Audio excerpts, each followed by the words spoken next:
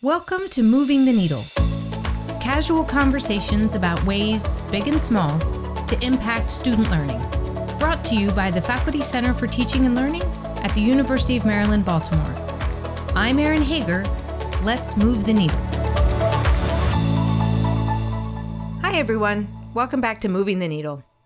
I'd like to invite you to think back to that transitional time when you were just on the cusp of finishing your dissertation and starting to think about that next step in your career, your first faculty role. How did you see yourself as a scholar and an educator? How were you shaped by the influential faculty members on your path? How did you want to carry those lessons and experiences forward to the students you would later teach, mentor, and advise? Today, we're joined by Vashti Adams, a PhD student in the School of Social Work, who is at exactly that point in her academic career. Vashti received her Master's of Social Work degree from Columbia University, and she is now in her fourth year at UMB. Already an accomplished scholar, Vashti recently defended her dissertation proposal, a study that looks at how Black women perceived non-diet approaches to health promotion.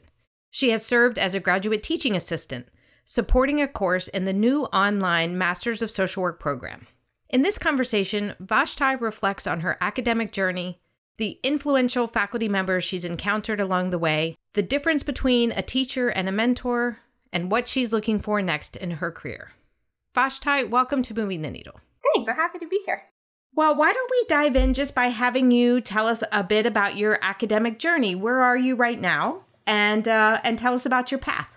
I am a fourth-year doctoral student in the School of Social Work, and I've been in social work for all of my time in higher education, but I've done a lot of different things in that time. So I started out actually wanting to study journalism as an undergraduate, and I picked a school that didn't have a journalism major. So I found myself in need of actually finding a major, to do at my time there. And my advisor suggested social welfare because it matched with some of the classes that I had taken and some things that I was interested in. But at the time, I didn't realize that social welfare was social work. I thought it was just caring for society, and that's something that interested me. When I became an upper division student, I realized that social welfare did mean social work, but I already was hooked. I was interested in social work as a profession, so I decided to stick it out. At the end of my undergraduate years, I decided to apply for graduate school in social work because I wanted to do work on the school to prison pipeline and racial disparities in school discipline, and I thought that social work would be a good discipline for that. So I go to a social work graduate program, and there I think, well, actually, I might really like counseling because my internship was a clinical position. So I'm getting that experience, and I think that counseling might be it for me. And later I realized that counseling is not it for me, and I didn't really love actually providing therapy, but I really did like being in social work. At the same time, I was starting to learn more about what social science and social work research looks like. I had personal interests in diet culture and weight stigma and disordered eating and things around that nature. So I decided that my next move would be to stay in social work, but to pursue a PhD so I could do more of that research side of things. I could stay in the field that I love, but do something that was a little bit more appealing to me, which is kind of this more academic kind of work. Yeah. And now that you are in the spot that you're in now, kind of in the dissertation stage, where do you see yourself taking that social work career next? I am interested in a tenure track position, a place where I really can pursue my research interests, get more experience in teaching and shaping this next generation of social workers, and also teaching outside of social work too. I'm really interested in seeing how my work can influence other healthcare related disciplines like nursing, medicine, and things like that. So right now you really have your foot kind of straddling the border between being a student yourself, more on the independent side of your research, and preparing to enter academia as a faculty member. And so I'm wondering if maybe we could talk a little bit about your experience as a student, sort of thinking now with all the experience you have under your belt, about the types of faculty members, the types of teaching styles that you noticed across your academic career resonating with you. What do you remember about your undergraduate and your early graduate school days about the faculty members you had and the approaches they took? When I think about kind of impactful experiences and things that stood out to me, I think about really faculty who put the principles that they're teaching us into action and are really examples of the types of social workers that they're teaching us to be. And so one particular example, I was in a graduate class on social work advocacy, and we were talking about like what is social workers' role, what's our role as a discipline and as individual social workers in disrupting healthcare disparities based on race. And in this conversation, some of the students were really struggling to grasp this idea that some of the impacts we see are because of racism and because of these racial disparities in healthcare access, the types of treatment that people get, etc. And so because some students were struggling, a lot of the students of color started to speak up and share their personal experiences with having gone through the healthcare system, with the disparities in the different access that their family members have had and the disparate treatment that they'd experienced. And still, some of the students were really not grasping that this was as big as a problem as it was. And so it just became a situation where students were sharing very personal experiences that meant a lot to them, and other students were just really pushing back kind of in a detached way from this personal conversation. And so what the professor had did was he stepped in and actually put a pause on the conversation and redirected us back to what the topic was. We went back out of the personal, back into the readings, back into just the lecture material to kind of take a break from what we were talking about. And that's, to me, represented the principle of advocacy, because there was this dynamic that was happening in the classroom where students were not feeling heard. They were sharing their personal experiences. And that's something that unfortunately does happen to students of color, is having to educate and not kind of receive the benefit of that education, having to teach people what racism is and how it shows up. And that can really take a toll on you. And so this professor stepped in to say, this was something he was witnessing. He disrupted that system and the dynamics that he witnessed. And we reset back on the class. Then after the class, he sent us all an email saying that this was kind of a heavy class. He saw that it was getting personal. If anybody needed to utilize the office hour space to, process what was going on, he would be happy to do so. And so that really just showed me an example of like what it can look like to advocate, even when no one was really asking you to. It was in the moment. It wasn't that somebody had reached out after class to say, this was heavy for me. He was witnessing something that could have been problematic and stepped in to take care of it right away. So that really stuck with me, of really this professor taking a responsibility to kind of manage what was happening in the classroom. And even though he wasn't participating in the discussion, he wasn't just letting it happen. He was there being an active participant. I really appreciate that story so much, because I think a less experienced faculty member might say, oh, we're really having a good back and forth here, right? Like this conversation is very dynamic, but to take that one step removed, as you said, and really see the conversation, not just for the content that it was covering, but also for the underlying dynamics among the students in the room, and to step in, that's really some skillful facilitation. Yeah, I definitely think it's kind of like he was witnessing it happening on two levels, like what we were saying, but then who is saying it, what are their identities, what's being challenged here beyond just, is this the idea that we're talking about, but really like taking a deeper look. Right. And it sounds like the adjustment that he made was to go back to the objectives of the class, right? And to say, like, let's reground ourselves in the objectives for today, the materials that we've been looking at, that kind of thing. So it's not just putting a kibosh on it, but redirecting back to the materials that were presented. Right, exactly. So we were able to go back to talking about how might social workers intervene, instead of talking necessarily about people's experiences, whether or not racism showed up in healthcare. That wasn't the topic. We were able to get back to what is our role as social workers when we see these types of things happening. Yeah, that's a really insightful lesson to be taken from there. So I'm thinking about the stage that you're in now, as writing your dissertation, entering that independent phase of your academic journey, and your faculty now are really serving the role as mentors. And I'm wondering if you could talk a bit about how you see the difference between a teacher and a mentor or an advisor.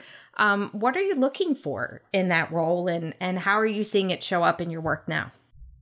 I think definitely when I'm looking for like dissertation committee members, a chair, mentors, all of those things, I'm looking for someone who could be more of an intellectual partner. So someone who is definitely way more experienced, they're in this field, who's more experienced in research and teaching everything than I am, but still sees me as someone who is a mentee. I'm not just a student, in the sense of I don't have as much experience, but the experience that I do have is valuable. I'm like a junior colleague, in the sense of what I have to say and the opinions where I want to direct my study, those are all of value. Another thing that I'm really interested in looking at is faculty members who are excited about what I have to do and what I want to look at and just my interests.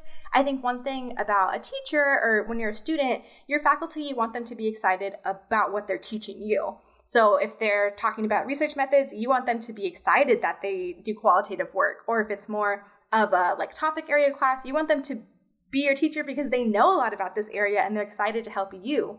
Whereas when I'm looking for a mentor, I want someone who's excited about my work, especially because in the program, there's not a faculty member here that does exactly kind of what I'm looking at, but there are plenty of faculty members who are interested in what I have to say and who are eager to kind of see what do I have to bring to the field of social work and how I'm going to enrich the research landscape at, wherever institution I end up next and during my time here at Maryland. So I think that's a big difference is either way, you want excited and energetic faculty, but I think as a student, I want them to be excited and I expect them to know what they're teaching me. As a mentor, I don't expect them to know everything about my topic area, but I do still expect them to be excited to help me and eager to see where I'm going to go next. Yeah. And bringing that relationship full circle, like you said, we're showing that continuous learning that we want our faculty members to demonstrate. Oh, yeah, definitely. I think that's one big thing, too, is having faculty who are willing to say, oh, I don't know a lot about that topic. And that's okay because, that's the model that we have here. We don't, at least in the School of Social Work, you don't come in to maybe study with one particular faculty who has the same interests as you. You're able to learn from all the different faculty and what their interests are. And so having someone who's able to say, yeah, you know what, I don't know a lot about that. This is what I do know. And I'm so excited to help, bridge this gap and get you on your next step. Yeah. Do you want to tell us a little bit about what you're studying? Yeah, so broadly, my research looks at issues around weight stigma, disordered eating, and just health promotion. Specifically, what I'm going to be looking at in my dissertation is Black women's perceptions of specific weight-inclusive approaches to health. Specifically, what do Black women in the area think about the principles of weight inclusivity, which involves rejecting a hierarchy of sizes, with some sizes being indicative of good health right off the bat, and some sizes being indicative of poor health. Eating for well-being, which is the idea that the way we eat is that eating enriches us in a lot of different ways, and it contributes to our health and wholeness beyond just the calories and the macronutrients, but also, spiritually, mentally, physically, that all is a part of healthy eating. And then the last principle is life-enhancing movement, which is similarly the idea that the way we move our bodies should not just be about restriction and burning calories, that there are a lot of ways that being active and moving in ways that we're able to, that can enrich our well-being. So things like mental health, physical health, all that good stuff. So I'm looking at how do Black women perceive these principles and what are their thoughts about these principles being used as a foundation for health promotion and chronic disease prevention efforts. And I'm really hoping that this work will help to inform weight-inclusive approaches to chronic disease prevention for specifically Black women so we can get away from this idea that the only way to be healthy is to be a certain size and to eat this many calories and to be on the treadmill, hours and hours a day, towards a vision of health that really is aligned with what Black women in the community are thinking about health. And that is just respectful and inclusive to people of all sizes. Yeah, it's such an important conversation. And I'm so excited about the way that you're going to inform the future, not just of social work, but of the provision of healthcare going forward. So again, kind of going back to this idea of being at this intersection, right? Here you are on the cutting edge of this really exciting research, finishing that up, thinking about the next steps. I wonder if you might tell us a little bit about a role you're playing right now on campus, which is a graduate teaching assistant. What are you learning from that experience about your future roles as a faculty member, the responsibilities you might have as a faculty member, and thinking about how you might bring that research to the next generation of social work or other kinds of students? Yeah, I think one thing that I've really learned is that faculty members have a responsibility to kind of think about all the things students need to learn outside of just the course material and doing their part to get them to that place.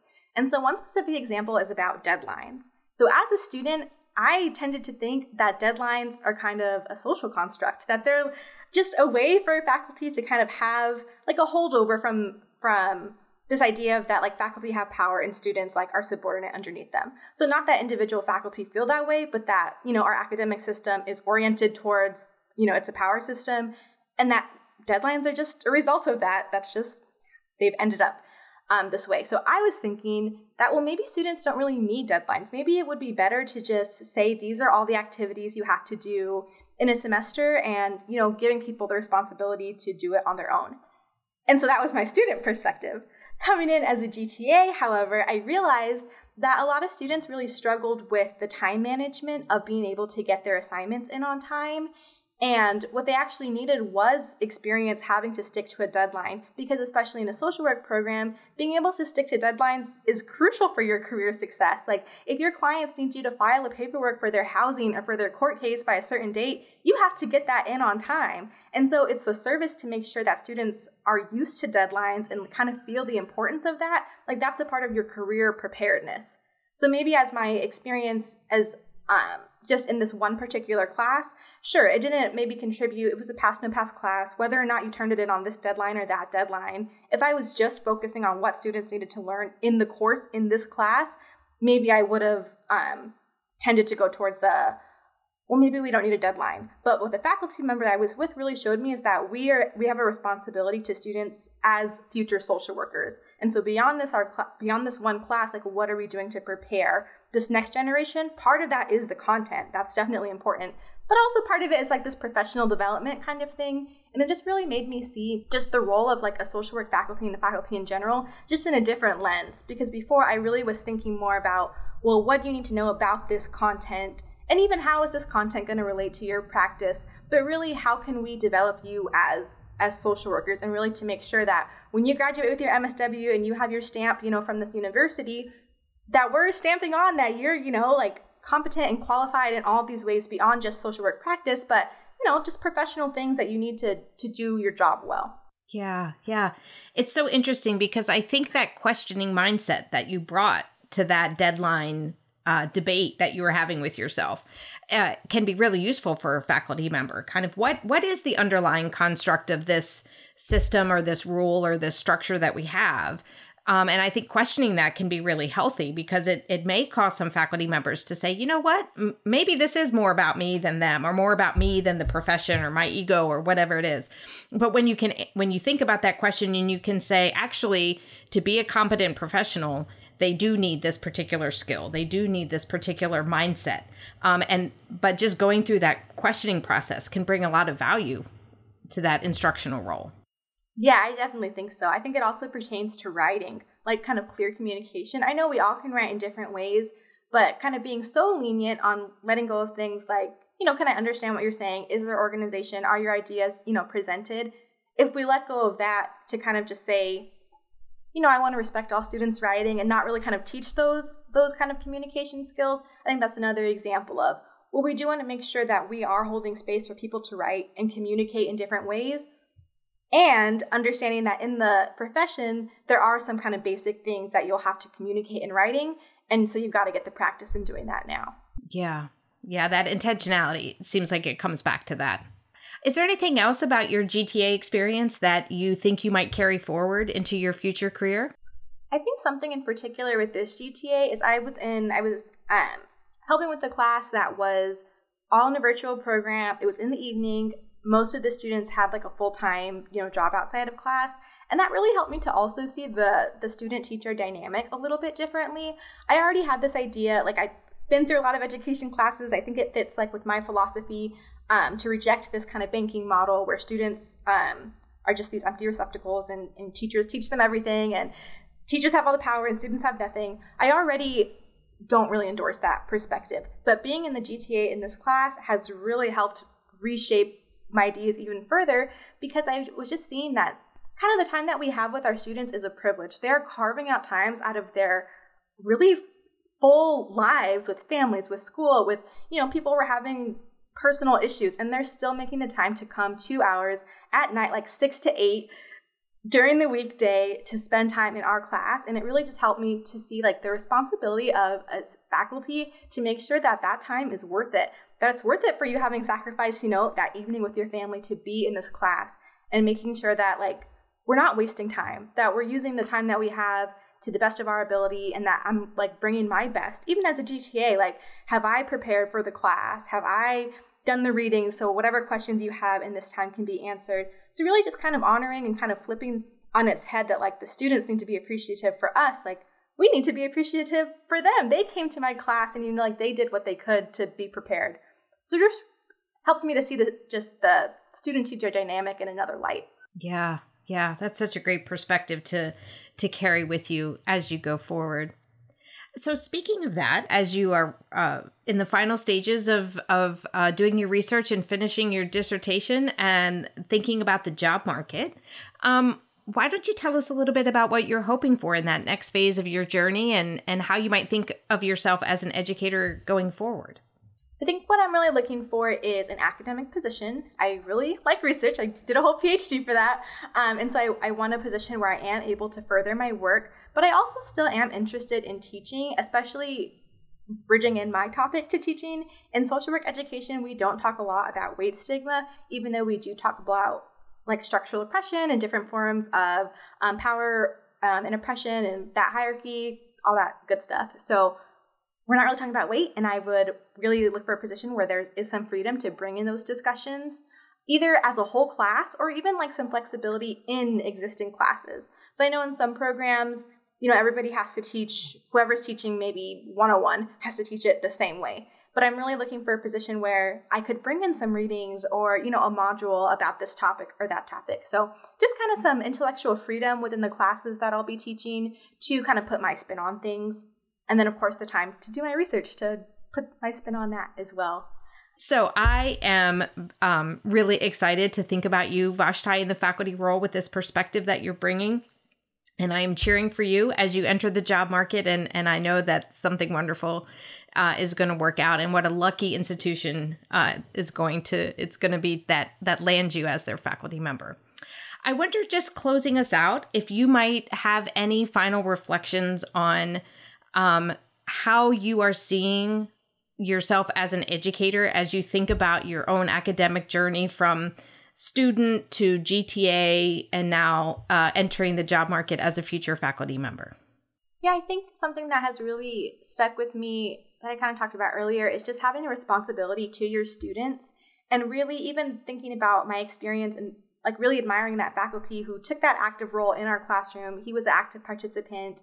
To seeing how the faculty that I work with now, takes responsibility to the students for getting them to where they need to go in certain areas like professionalism, and really just using that as like a guiding principle of what responsibilities do I have to my future students? How will I hold up my end of the bargain? Not just how students will hold up their end by turning in their assignments and, et cetera, but what do I owe the students that are, in my academic care for this semester, quarter, whatever, and how can I make sure that I'm, just doing what I can to fulfill my responsibilities as the educator. Yeah. It's such a wonderful perspective. And I cannot thank you enough for taking the time out of your busy schedule to come talk with us and share with us your experience in this interesting intersection that you find yourself in now. And we are just cheering for you as you enter the next phase. Well, thank you. Thank you for joining us today on Moving the Needle. Visit us at umaryland.edu/FCTL to hear additional episodes, leave us feedback, or suggest future topics. We'd love to hear from you.